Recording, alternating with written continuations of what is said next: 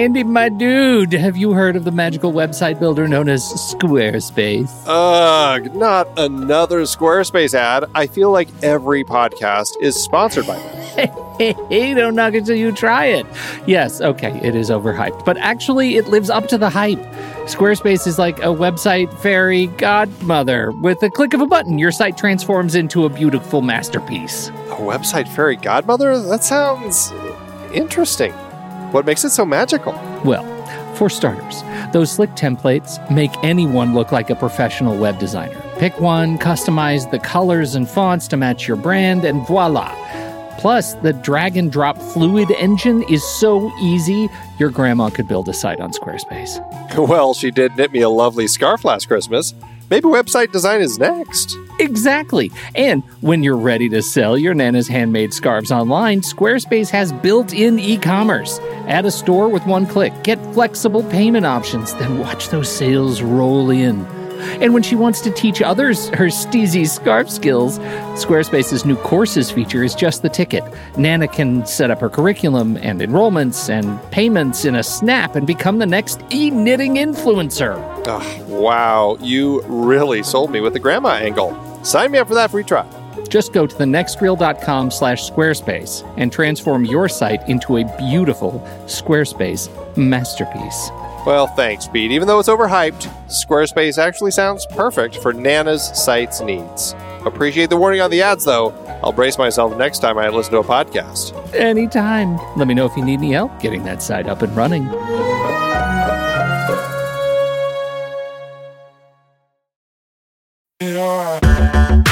Andy, can you believe we've almost hit 700 episodes of The Next Reel? I know, it's crazy. And with all the other episodes in our family of podcasts, we are well over 1,200 episodes of movie conversation. It's really pretty amazing that we've gotten to have these in-depth movie chats every week for over a decade now. And we couldn't have done it without our loyal community of film fans. Their support over the years has meant so much. For sure.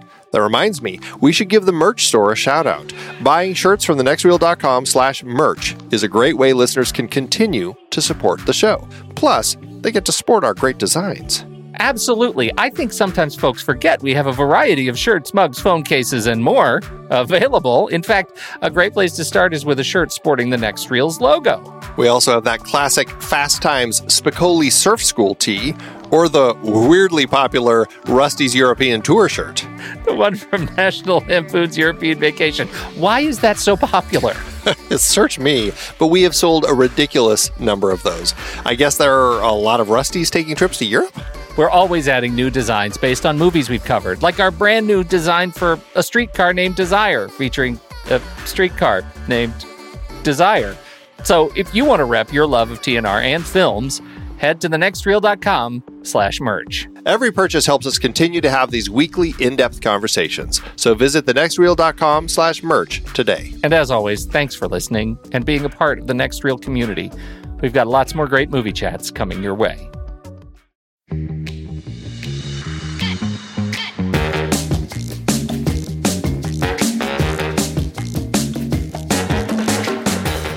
Streaming services are on the rise, and brick-and-mortar video stores are a thing of the past.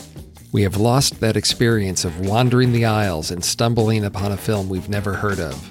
We have replaced the familiar face behind the video store counter with an algorithm to recommend films. With more and more content available, it's harder to know what's worth watching and what might be a waste of your time. There are many hidden gems out there waiting to be discovered, and we want to help you find them. This is Trailer Rewind, a podcast where we discuss and review recently forgotten or overlooked films that are now available to stream at home.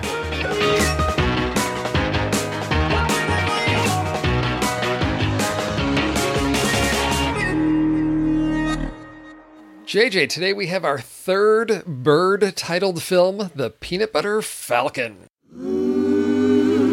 There's sheep in this world, and there are wolves in this world. And I know that you two boys are just two weary travelers who lost your way. So, we're gonna clean you up right with a baptism. I'm more a baptism by fire type. Okay. come to my wrestling school and become a badass. That's what he wants to do with the rest of his life. Yes, it is. You let a half-naked boy with Down syndrome who has no idea how to get along in this world just slip out from under your nose. You two are close. We are. Well, then you'll figure out where he's at and you'll bring him back. Are you following me? Maybe we could be friends and buddies, bro dogs, and chill. Have a good time. So the wrestling school's in Aiden? Yes. One long road leads all the way down. I'll drop you there then. I'm looking for a missing person. Have you seen him? Little man on a lamb. Met your girlfriend back there, Eleanor. 2 bandits on the run. Oh, yeah! Rule number 1, don't slow me down. Rule number 2, I'm in charge. Hey, what's rule number 1? Party? No, not party. Today is May 11th, 2021, and The Peanut Butter Falcon is available on Hulu and Amazon Prime. So, The Peanut Butter Falcon was released into theaters in the U.S. on August 9th, 2019. It was a small initial release, just 17 theaters. So, I mean, just very few places you could find this. It slowly expanded, and just over a month later, it was in nearly 1,500 theaters. So, this was a film that had a lot of endurance. It left theaters in December. So from August 9th to December 19th, 2019, that's 4 months in theaters. And during that time, it made over $20 million. Not bad for a little movie with a $6 million budget. But the Falcon... that's endurance. That's great. Yeah, and the Falcon didn't land there. It also opened globally in the fall of 2019, making another $3 million internationally. It performed really well in Germany and Belgium, where it made over $500,000 in each of those countries. It then took the typical route of being available to purchase digitally. That was November 9th, 2019. And then physical formats 1 week later. So, right around, I think they wanted to get this out for, I guess, Christmas, people being able to pick it up if they wanted to.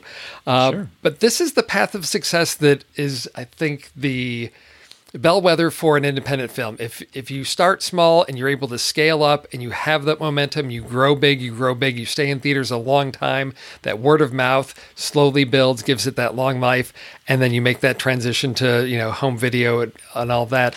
It reminds me of what we would see with independent films like back in the mid to late 90s, early 2000s.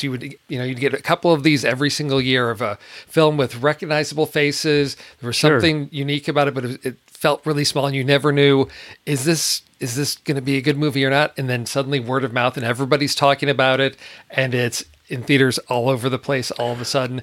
That's one thing in this movie that makes it feel like it's from a different era, because we don't see that often anymore. You don't get films this small of a budget getting that wide of a release anymore.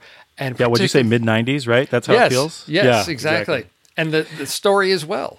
Well, I think, we do so many of these smaller films, right, in Trailer Rewind, that I wonder now, knowing, and we've looked at so many of the different paths to success, like you're talking about for independent films, you got to wonder if there's some sort of algorithm or some sort of a formula that they've set up in terms of how much money it made in those 17 theaters when it opened, to say, okay, now we've graduated to the wider release, now we've graduated to this kind of thing. You wonder if there's some sort of like a way to decide whether or not we can make money going forward that these kind of films graduate to as they open wider and wider. I think that's an interesting thing to check out. Yeah, I think, back in the days when you had to, make prints of films, there was definitely a cost to that. So, okay, we're in 17 theaters, we're going to go to 50. Okay, what is the cost to create those additional prints to get them shipped out to those theaters? And that is a cost that they'd have to account for. So yeah, clearly there's a number. And knowing the way that, industries work, once a model gets set, it's going to take a lot to shift that. So even now, it's digitally, it doesn't cost you anything that much more to put it in 5 theaters versus 500 or 5,000. You're not making prints, you're not shipping things. But I think there's still probably that cost of, we've got to get the theater space. So there's probably an algorithm. You're right. And usually I think it's the word of mouth that they're going to count on that, because how many people do we get in the seats? Are people talking about it? What are all those factors that they look at? And in 2020 and 2021, we don't have that anymore. This was right, at the end of 2019, probably one of the last films that we'll see for a while that is going to do that very small opening and then grow to such a wide release, because anything in early 2020 didn't have that time to blossom like that. So I think of this as being sort of the last that I'm aware of this type of film doing that small release and growing really big, because I remember it feels like that. This was all over the place. People were talking about this. Our own Pete Wright picked this as his Instagram pick. So it's exactly. something a recommendation there. So this is that type of film that builds on the word of mouth. The other thing that makes it feel like it's from a different era is there's something about the story. It's that road trip buddy movie, just sort of all-American story. The film itself on its website calls it compares it to like a Mark Twain story. It's got that a Mark Twain style adventure story is what they call that. And it reminds me of those stories that before there was young adult literature, your Mark Twain, your Jack London, these just like, all-American adventure stories of being out in the wilderness, on the road, the interesting characters you meet.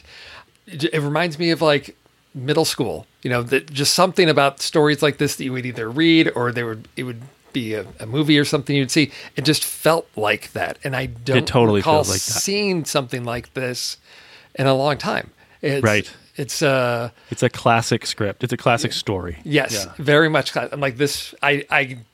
I'm surprised by, turns of events, but I know where it's going. I know what types of conflicts or how dark this is going to get or how violent it's going to get. I know where it's going to stay in this nice little family zone. And there's not a lot of films like this. And it is family, but we should also say that it's very... It does get dark. It is dramatic. Yeah. So it's the kind of thing too where it's heavy. So it's all of the things that we're saying. It's this classic story. It's a buddy film. There are light-hearted moments, but there's also a lot of drama to this particular film that should be respected as well if you're going to choose it to watch. Oh yes, because it is PG-13. There could be some. I hate the concept of a trigger warning, but there could be something that people should know. You're going to be faced with some things that are hard. They're drama. Yes. You have to like drama to be able to check out this movie. Yeah, and that was the thing that after I finished watching it, I thought that was PG-13. Well, yes, it's on the lighter end of PG-13 because we've got PG-13 that is like, how is this not R-rated? This is at the opposite end of the spectrum. There's smoking. There's some of those other things. There's some swearing. There's some, I think they call it adult themes. Some heavier drama to this that's going to make it not for young kids, but parents. Be cautious about this one. Probably watch it first before, watching it with your kids so that you've got a sense of, is this going to be appropriate? But it is something that I think the entire family can sit down and watch together because it does appeal to just the general sensibilities of a great road trip story. Yeah, totally agree. So when I was thinking about this film, I'm like, who would I recommend it for? Well, clearly I'm not going to recommend it to Pete because he's already seen it. But it's like, I remember when I was, I must have been about 11 or 12. There was a Disney movie called Never Cry Wolf with Charles Martin Smith. And he's a scientist that goes up to the Arctic because they think that the wolves are killing off some of the other wildlife. So they're concerned about the wolves, causing disruptions to the environment. I think there's some ranchers up there and they're worried about the wolves, and the scientist goes up there because he's going to try to find out like what's going on with these wolves, and he finds out that the wolves are living off like these mice. That's what their main source of food is, these mice. And so it's just Charles Martin Smith in the wilderness with woods. It's a Disney movie. So but as a kid watching that, it was one of those first not kids movies that I remember watching because the main characters were adults. They weren't kids. They're dealing with semi-heavy issues because he's got confrontations with some of the locals, and there's guns and there's threats to his safety. And I remember just really enjoying it because it wasn't so scary or so over my head, but it wasn't little kid stuff anymore. And so I really enjoyed that because I felt like, I'm watching something that adults watch. And this had that feeling for me too of a good transition from watching, movies that are targeted towards young children to ones that can talk with you straight on about some fairly heavy stuff, but not getting too overly burdened by it, not getting too in deep with some of the subjects. And it's something we can talk about further on when we delve a little bit deeper about the characters and some of their past and what's going on there.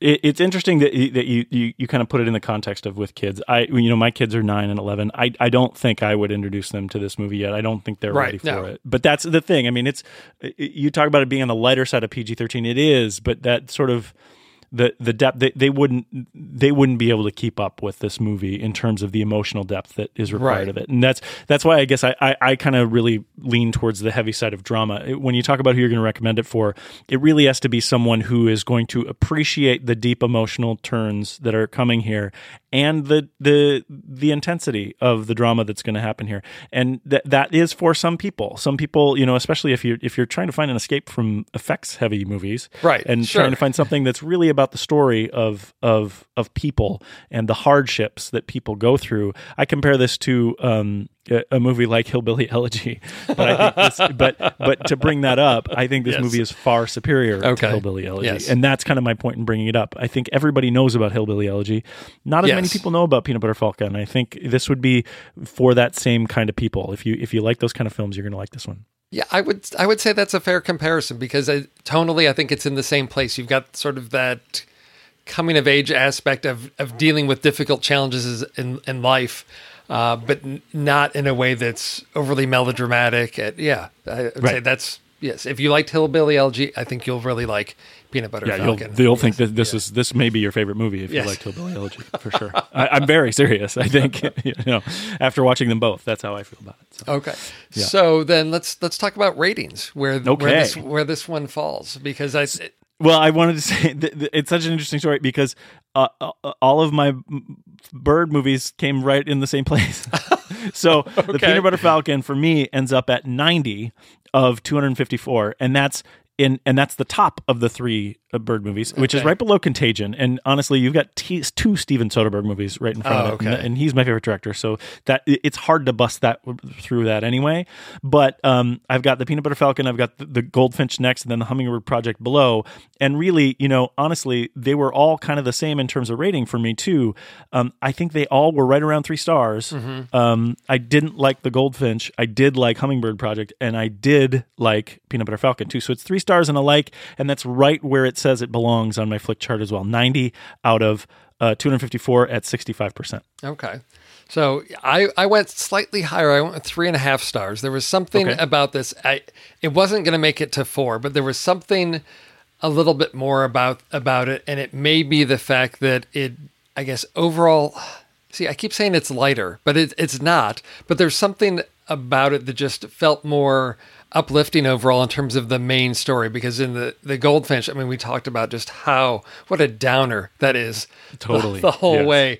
No redemption. And there, as our buddies are sort of on the road, you've got those lighter fun moments, some of those montages. There's things that you can laugh at, and for that it raised it above that. And Hummingbird Project is great, but it plays it really straight, really serious. There's not a lot of laughs in there, and I felt like the emotions were more varied in this one, and for me that put it at 3.5. When you picked a series of bird films, I had no idea that I would feel so similarly about all 3, and that they were all, I mean, they're all dramas, right? They were all bird themed. They're not even themed. They're actually bird named. We should just call them bird named dramas that kind of fall in this category. But for me, they all ended up in the same place. I think it's interesting. They all ended up being the same kind of movie, the same genre of film for me. And so it came in a really weird spot on my Flick chart. It came in at 187 out of 723, just below Social Network, which is really strange place because I would not put those films on par with each other. And then just above The Witch. Not your film. Don't watch. I'm sure you know. Not thank watch The Witch.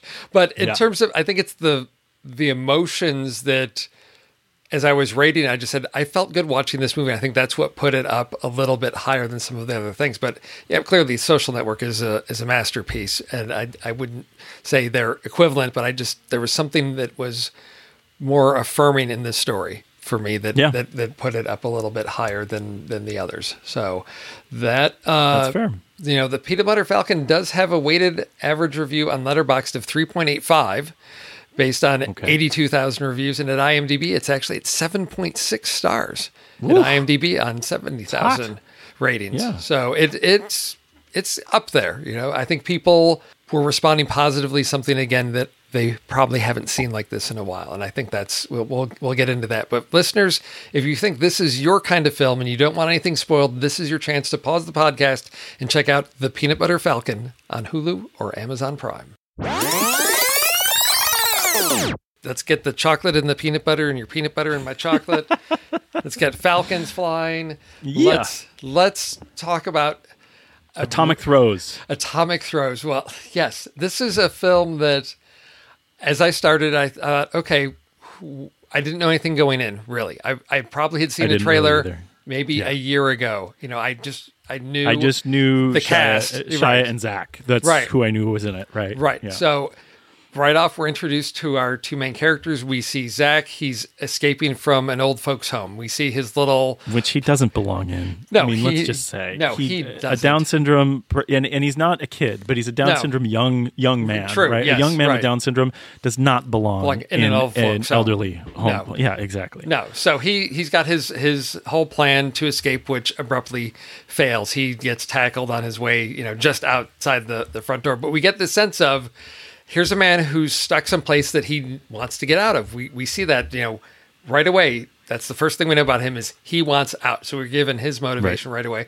And then we get to meet Tyler, who, Shia LaBeouf, who is out there just on the river and he's collecting crab from the crates and whatever. And we see as he's going about his business, he comes along to collect crabs and he sees some type of some type of law enforcement related to boats, fishing, something. Yeah. He takes a quick U-turn and then we find out a little bit about his story and this is something I didn't know, that there's only a certain amount of permits for crabbing. And so his brother had one, something happened with his brother. Some other people have his permit. He feels like it's his, there's a lot of guilt. There's a lot of stuff packed into his story at the beginning there. Well, in the first third of this movie, he's not a good person. He's a bad person. Right. And they don't explain to us any of his motivation. They explain it to us over the course of the film. But they really, he's a bad dude. He's not a good person at all. No, because he's stealing from other men that are, working to make ends meet, and then he burns their stuff, takes off on the water. So we've got our criminal on the run. We've got our, wants to escape. And so, of course, they're very quickly going to cross paths. But what was great about Zach and his escape is you've just got a small little bit with Bruce Dern as his roommate. And Bruce Dern was great.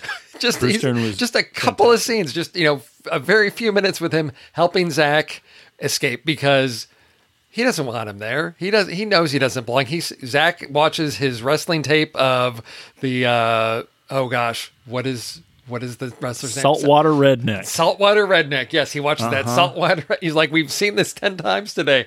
So you understand, this Zach does not belong there. So he's aided in his escape with that great old trick of you take some fabric and you tie it around the bars and you take a stick or a bar and you just crank that and those bars will slowly bend themselves back based on the laws of physics.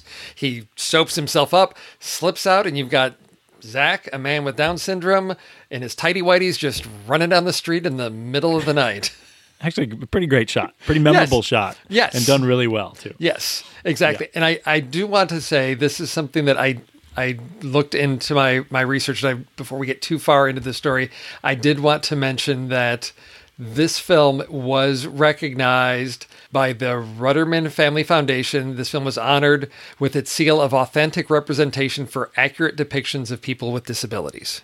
Because I know that's one of those things where, when you're going to cast somebody with Down syndrome, how are you treating that character? What story are you telling? And so to know that the Rudderman Family Foundation, this is one of their areas of priority, is looking at people with disabilities, and that they recognize this film as being accurate. So I love people are concerned that they have no concerns about Zach and his story and all of that. That it's truly from the heart. with this. Well, and it's good that you bring that up, because in the first third of the movie, I was a little concerned with that, right? Because we didn't know we didn't understand really what the treatment was going to be throughout the film, and there's a bit of, some of the folks in the first third of the movie really feel like non-actors. Of course, Zach was found at a camp, and he told the filmmakers that he wanted to be a film star, and they actually created this movie around him, which I think is fantastic. Yes. But so you get that, and he does a fantastic job for that. But some of the other character actors, some of the other character parts, I also felt were played by some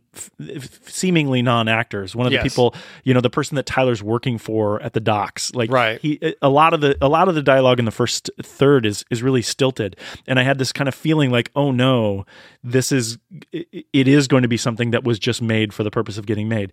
It definitely changes direction. Yeah. The story really roots in and pulls in some really interesting things as you go forward. But that first third, it's really good that you bring up that seal, because that first third, you're not sure. And that could be just, from folks who are not disabled or who don't have experience with it. It could be my ignorance and me not knowing how to necessarily react to that. And so that could be purposeful on the part of the film too. But that first third was a little hard for me, but I really clicked in once we started moving forward with the adventure. Yeah, I think once Zach and Tyler sort of connect, and Zach hides on Tyler's boat as Tyler sets fires to things and takes off and is hiding from sort of our villain, for lack of a better term, Duncan. Air quote villains. Yeah, played by John Hawkes. So he's the guy who's been wronged by Tyler. And, this is the one thing that during the first third, Duncan and Rat Boy wasn't that the other guy's name? Yes, exactly. Okay, let's figure out a good name for a villain. Duncan, and then let's make sure the other one's called Rat Boy. Right. But the cast in here, this was the other thing that sort of put me at ease with this, is I was like, okay, it's easy to put Bruce Dern in a small little role, Shia LaBeouf, okay, great, with Zach. But we've also got Dakota Johnson as Eleanor, who is, works at the old folks' home. She's like a social worker. She is a social worker. She knows Zach doesn't belong there, but he's got no family. The system has no other place for him. She knows he's a flight risk and doesn't really know how to handle that. We've got Thomas Hayden Church as Saltwater Redneck. John Barenthal, we see in some flashbacks, as Tyler's older brother, John Hawkes. So these are all very recognizable faces. So I thought there's something that has drawn them to this story. So that sort of gave me hope along the way of, well, what is this story really going to be about? These people are signing up for something, so there's got to be something at the core of this story that's going to be worth my while when it comes to watching this movie. So that was one of the other pieces, because I did have concerns at first, because I thought, it's feeling a little rough to get going. But once we hit the water, we get the road trip movie, the buddy movie, the road buddy movie, I guess you call it, sort of kicks in, right? Because we've got two, at odds, Tyler doesn't want to be bogged down by Zach, who just sort of is a stowaway on the boat. Yeah. What are they going to have in common? How is this friendship going to develop? And for me, that was really the joy of the movie. It's that when you put people, I guess the Mark Twain adventure, similar to Huck Finn, of going down the river, you get these little episodes that you have the opportunity to put your characters in little short scenes of, what's this obstacle or barrier? Oh, they run into this person. What happens? So you've got these short little episodes, and it works really well, I think, for this story to keep you engaged, to keep you moving along with the characters. There's not a big, complex plot or story. I mean, it's really simple. And I think that's also one of the reasons I kept it at 3.5 stars, because everything is boiled down to sort of its most simple thing. We don't get into a lot about Tyler and his brother. So, but are you saying that's a good thing or a bad thing? Well, because I think you could look at it either way. Yes. Right? I mean, they don't need to necessarily tell us more. I would have liked to have, I would have been more, I would have had more affinity with Tyler had I known more about his backstory before we got into that. But that being said, I don't mind the way they told the story, because that simplicity that you're talking about actually made me like it more, because we didn't get caught up in, we compare it to the last couple, like the Goldfinch, obviously. Right. so many crazy stories and all this stuff. And even the Hummingbird Project, we get a little bit of sort of distraction as we're moving along in the story. Yeah. There's none of that with the Peanut Butter Falcon, and that's why it kind of leads up better. This is a much better, they give us pieces of the story as we go, and they kind of honor that simplicity. And so it was a positive thing for me. That's why I asked you. No, it is positive, but it doesn't give the actors necessarily a lot to go with. We know that, Right. Tyler, his brother had the permit, and we see lots of flashbacks with them together, and then we get a scene of they're out one night and Tyler's driving and he dozes off. So I mean, we don't get it. We don't get into anything else about that, but clearly we know that he's got some guilt over, clearly responsible for his brother's death. But we don't delve into that. He's, we don't get into the depths of depression. We don't get into all of that. But it gives us something of this is what has derailed his life, right? But I don't know how that connects into everything else that he's doing, like his quest to, it tells me he's a broken man. But that's all it serves as his purpose. Same thing we get a little bit about Eleanor much later in the story, that she was married. Her husband died. We don't know much more about that, but it's just another, here's a broken person, here's this. And so that's sort of what I'm saying is we don't get a whole lot of complexity in the characters and the relationships connected to the plot. And that's fine, because I don't need it to become an epic, sprawling, Southern Gothic tale of these, flawed people, but it just kept things simple, which I wanted a little bit more of. By the time we get to the end, have these characters resolve their issues or not? What's going on with Tyler? And by the time we get to the end, has he changed as a person? Do we see that? Does his guilt over his brother's death, is that gone? Is it still there? But that's not the questions the story wants to answer. And so that's sort of where I wanted a little bit more. And that's why I said it's sort of at my 3.5, because it just sort of keeps things simple, which is, again, great for a family movie, because you don't want to burden kids with, why does this guy have all these issues around his brother? It's like, no, you just need to know something bad happened and he's responsible. Keep it simple for the kids, I'd say, and for the story. That's fair. Yeah. Again, I don't think of it as a kids movie, but I understand where you're going. No, this movie is so much fun once we get on the road with these two. We get to learn a little bit about them. Once Zach finally gets clothes, because he's in his tighty whities for a good long chunk of this movie as they're wandering around. I wonder if Tyler had those clothes in his bag, right? Why did he wait so long to share it? But I don't know. That's a question for another day, I suppose. Right, and that's where we start to learn a little bit about Zach's quest a little bit more. We learned, from when he was back at the home that this saltwater redneck was his hero. He wants to go to this camp. He wants to learn how to wrestle. So that's his thing. So as he and Tyler start to connect over this whole journey quest. But I guess that's the point. So the answer to my question, the reason why Tyler finally decides to give it is once Tyler learns that Zach's on the run too, then he feels like he can trust him enough to give him clothes, which I think is that's true. I guess we're both honor among thieves, right? Right. This is the kind of idea, but still, you're right. Tough. That's right, because they stop off they're on their way on foot. They stop off. Tyler goes into a little shop to get some supplies, and that's where he doesn't have a lot of money because he brings a bunch of stuff up to the counter. He's got to scale it back, and as he's talking with the proprietor there and drinking some homemade moonshine, that's when Eleanor comes in, and with her photo, we've seen her around town trying to see if anybody's seen Zach, and that's when Tyler, learns that Zach is a fellow fugitive. So they develop their secret handshake, and their bonding begins as they move on their journey down to Florida, which is, along the way. And I guess he sees Zach, he can get Zach to where he wants to be, drop him off there, and then continue on to Florida for his new fresh start. Yeah, and so I didn't get emotionally connected to the film until we get some distance into that road trip. And the point, I actually know exactly where I started getting emotionally connected to it, because they start dropping in, like you said, you see the background, Tyler's background, and the bad things that happened to him in the past. But the point that I got emotional is when Tyler decides to teach Zach how to swim. I don't know why that was such a big scene for me.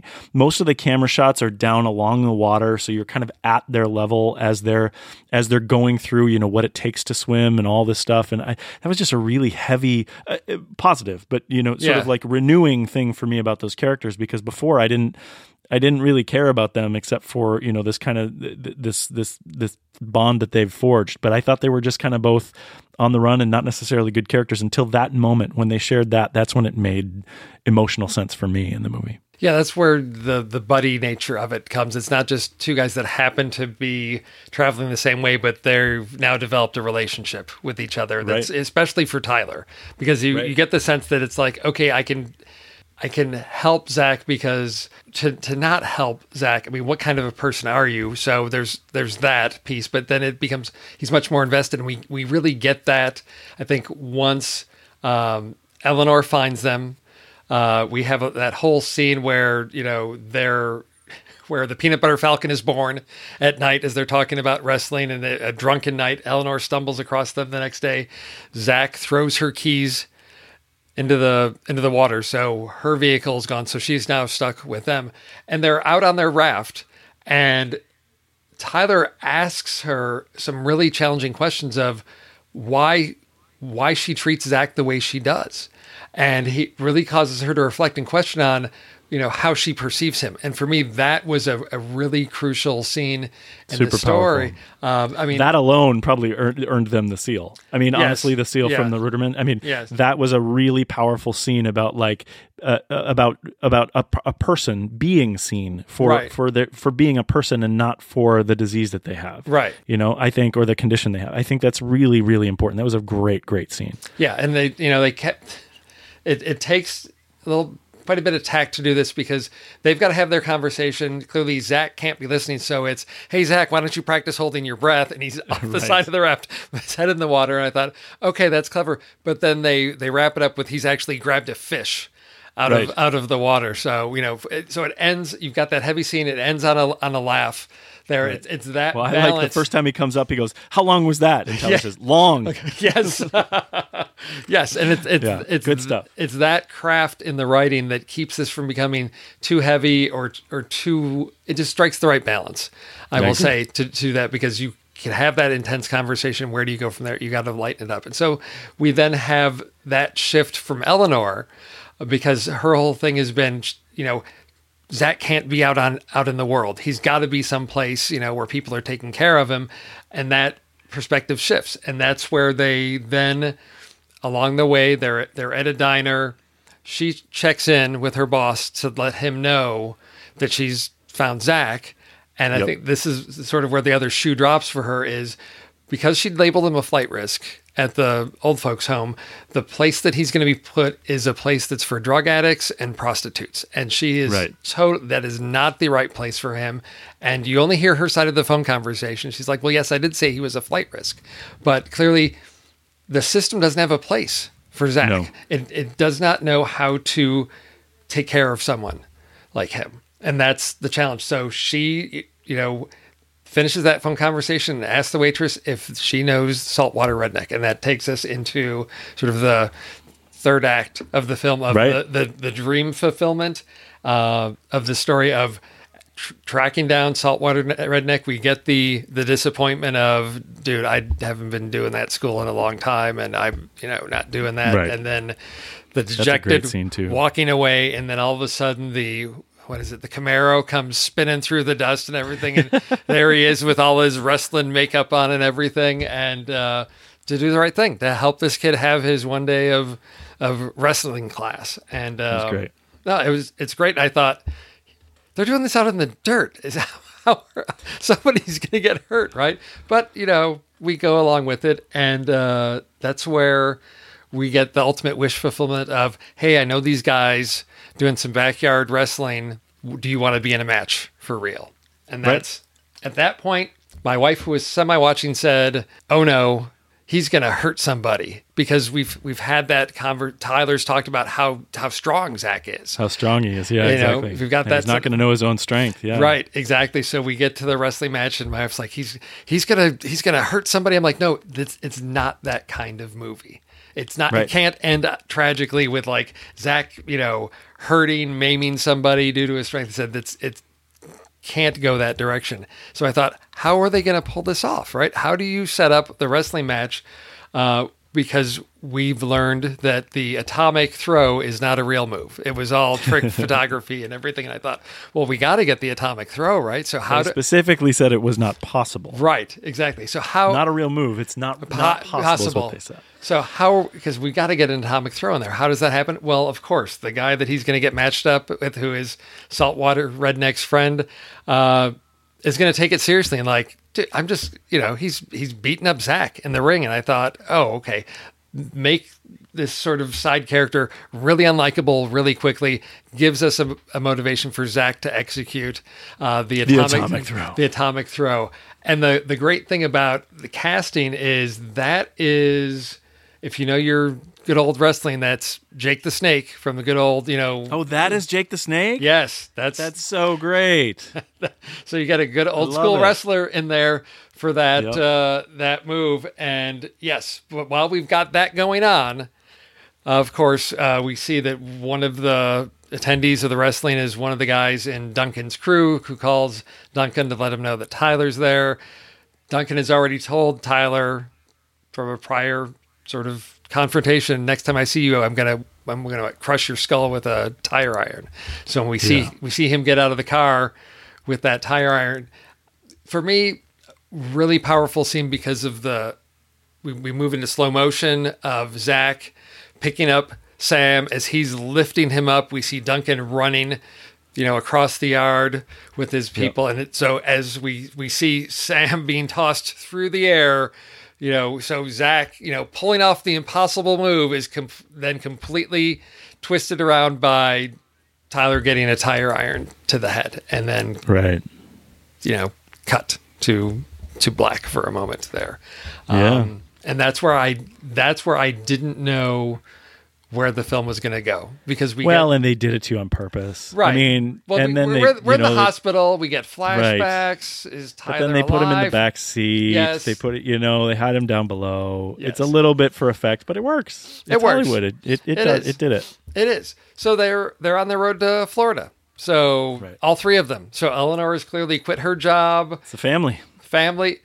Goes back to what Carl said at the very, very beginning of the film when he was talking with Zach about, family and how Zach has no family. And Carl told me, he said, friends are the family you choose. And for me, that was summarized right there. That's what this film was about, of somebody who does not have family, sort of building his own family. I agree. And he found it. And they all found each other. Honestly, that's the thing. They all had their own drama too. We have, Tyler losing his brother. We have Eleanor losing her husband. They needed each other and they found each other. It's a beautiful, beautiful resolution to the story. Yeah. It wraps everything up nicely. Like I said, I think it's that I knew they couldn't kill Tyler off. I mean, how injured was he going to be? Didn't. I thought I was so scared because I was like, "Oh, did you really?" Because come on, if Tyler dies, then Zach's going back to some home or whatever because Zach needs Tyler, right? And then they get on the road, and then he's, you don't see him. Tyler. Yeah. I figured that okay, so Tyler, and again, this is not right, but Tyler dies, so Eleanor then has the courage to then make the break and take it to Florida. So I'm glad they didn't do that, but in my mind, my sort of catastrophizing mind, I was like, oh gosh, no. Yeah. But, Oh, that they were going to go and because Tyler had shared his dream of what he wanted, and they were going to go and they were going to fulfill his dream without him. It was tough. Yeah, but I mean, we have our family, crossing the border into Florida.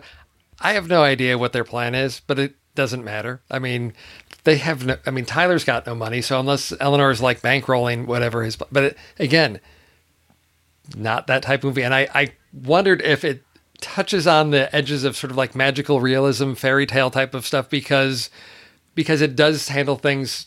So, I mean, it's heavy, but again, practically if we were in gritty reality, it's like these three people, what are their chances of being successful? We're not on that grittier side of that. So it is that everything works out in the end type of ending. Although I still have questions of like, well, there's a case of arson that Tyler's responsible for destroying nearly $20,000 worth of equipment. Just because Duncan, put him in the hospital doesn't mean he's done, Right. But again, it's not that type of story. And again, that's what's really uplifting about this and why I consider it sort of like the family film, because it touches on a lot of things like bullying, talking about the character of Duncan. You can talk about Tyler, of making mistakes and how you handle guilt for a mistake that you made. And again, it's not anything that I think that we blame him for. It's he fell asleep. We don't have the whole, it wasn't like he was doing something wrong. Label that as an accident.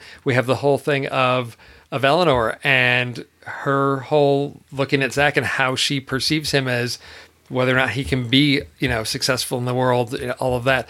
A lot of great talking points, I think, for families, to she look at needed something. to learn that too. Yes, yeah. Exactly. And so for me, that's what makes this, of the 3 Bird films, yes, definitely my favorite, because it's ultimately, I think, rewatchable, some great talking points for families to get into, with, I would say probably 12, 13 is probably when you've got kids that are probably going to be... Yeah, middle school into early high school. Yeah, right. I think that's good. Sit down, have conversations, because these are going to be things that they're probably going to be dealing with. You've got that whole, dealing with guilt, dealing with bullying, dealing with people that aren't like you, people that are different, and how do you interact with them? Looking at Tyler and how he comes to accept Zach and be his biggest supporter and biggest fan. Even though, it would be easy for him to say, he's dragging me down. I've got my own thing to do. What responsibility do I owe to him? Nothing. But to me, it's this whole idea of like finding your family. So yeah, that's where I fall with this one. Yeah. It did it. They found the family. It was wonderful. Yes. So, other than like I said, that slow motion stuff at the end, there was, looking at what are the shots, cinematography, some of the things. Well, I mentioned the water scene. They do an amazing overhead shot with the big story moment when Tyler is pulling Zach across where he almost gets hit by the boat. That is pretty special too, and it's stationary, so it's a static overhead shot, which I actually think increases the drama too. That we aren't moving, we aren't zooming, we aren't moving at all. It's just held in place as the boat approaches. I thought that was really powerful.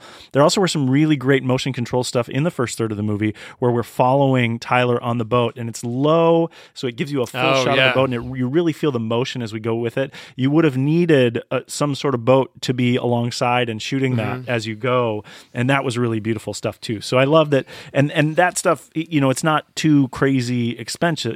It doesn't take a whole lot of production, but it's the kind of creative stuff that you can do in a very practical way that makes it a really special movie. I really liked what they did with the camera in this movie. Yeah, like I said, with everything about this film, like I said, other than a couple rough performances in the beginning, everything else just really clicked along. The pacing, the story structure moved it along. Really solid cast carrying us through, and camera work that I think worked, really well to help contribute to telling the story. So I agree. Yeah, it's just like I said, I wanted to give it 4 stars, and I just couldn't get there because I wanted more substance, but that's where I am in my life, And I joked a little bit in the pre-show about it. I think I left it at 3 stars because for me, it's the perfect kind of movie. It's dramatic. It's a great story. It's something that's interesting. I don't really know who I'm going to recommend it to because again, you need to have an affinity towards some of that heavy, dark stuff to be able to see it. The other piece is that I don't think I'm ever going to see it again. I mean, I get it, and I can tell people the story of it like we're doing here today, but it's not something that I'm going to go revisit. So that's why it ended up at 3 stars, but definitely 3 stars and a like for me. Oh yeah, no, I agree. It's not one that I'm probably going to watch again, but I would say a younger version of me might have really gotten into this film a lot. And it's one of these films where I look at Shia LaBeouf and I just cannot wrap my head around this guy he's good at what he does.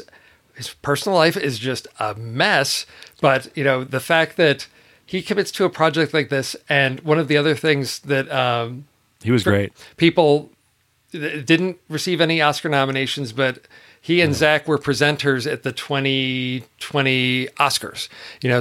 Clearly, the fact of the community of filmmakers coming around Zach to help tell this story, putting him in a movie, and some of the story elements coming from his own dreams.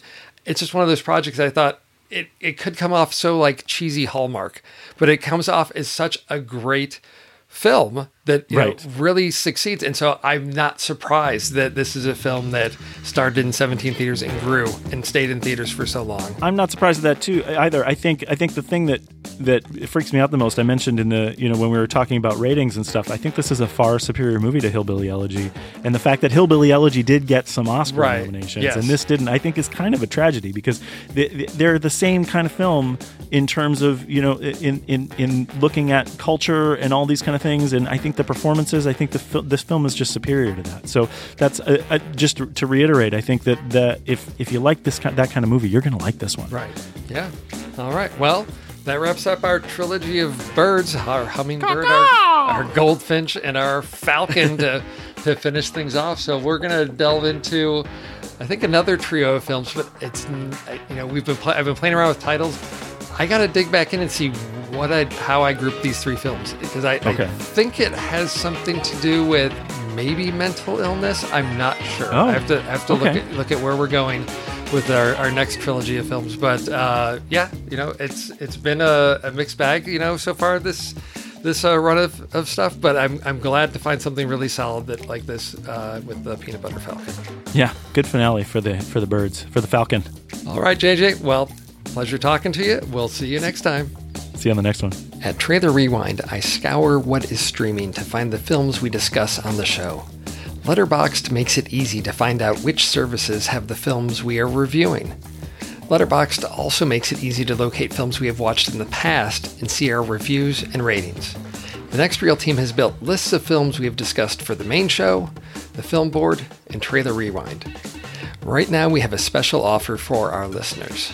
You can quickly and easily upgrade your free Letterboxd account to Pro or Patron status with a 20% discount at thenextreel.com/letterboxd. If you've already upgraded your account, this discount also works for renewals. After you've used Letterboxd to find a film and watch it, we'd like you to be part of the conversation in our online Discord community. To get started, just go to thenextreel.com/discord. And to keep the conversations going and get some great benefits while you're at it, head over to thenextreel.com/membership and become a supporter of the Next Reel family of podcasts. For less than the cost of a movie rental, you can become a monthly supporter and join us for show live streams as we record, early access to shows in your very own personal podcast feed, and access to member-only channels in Discord. Thank you for listening to Trailer Rewind. Hondo.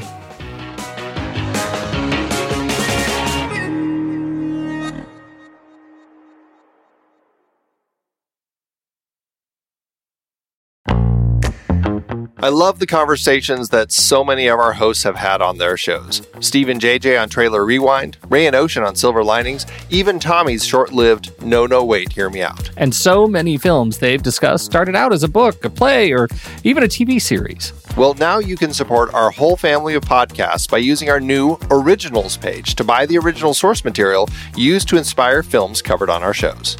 Just visit thenextreel.com/originals.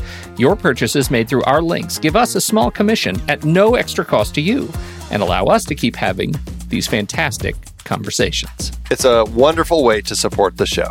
Producing these podcasts week after week require a ton of work behind the scenes. If you'd like to help support our efforts, try using our Originals page when shopping for books and movies that we've covered. It's your one-stop shop for Amazon and Apple links where you can buy the book, play, video game, movie, etc., upon which the movie is based. Original material for Trailer Rewind movies like If Beale Street Could Talk, The Goldfinch, Aniara, or The Two Faces of January. Or Silver Linings movies like Repo Men, which was based on the Repossession Mambo. Plus, by using those links to buy books, Amazon and Apple show us a little bit of love, which allows you to support our family of shows with minimal effort. Visit thenextreel.com/originals. It's a fantastic way to support the show and find a great book to read. That's right. Head over to thenextreel.com/originals to find your next read and get started today.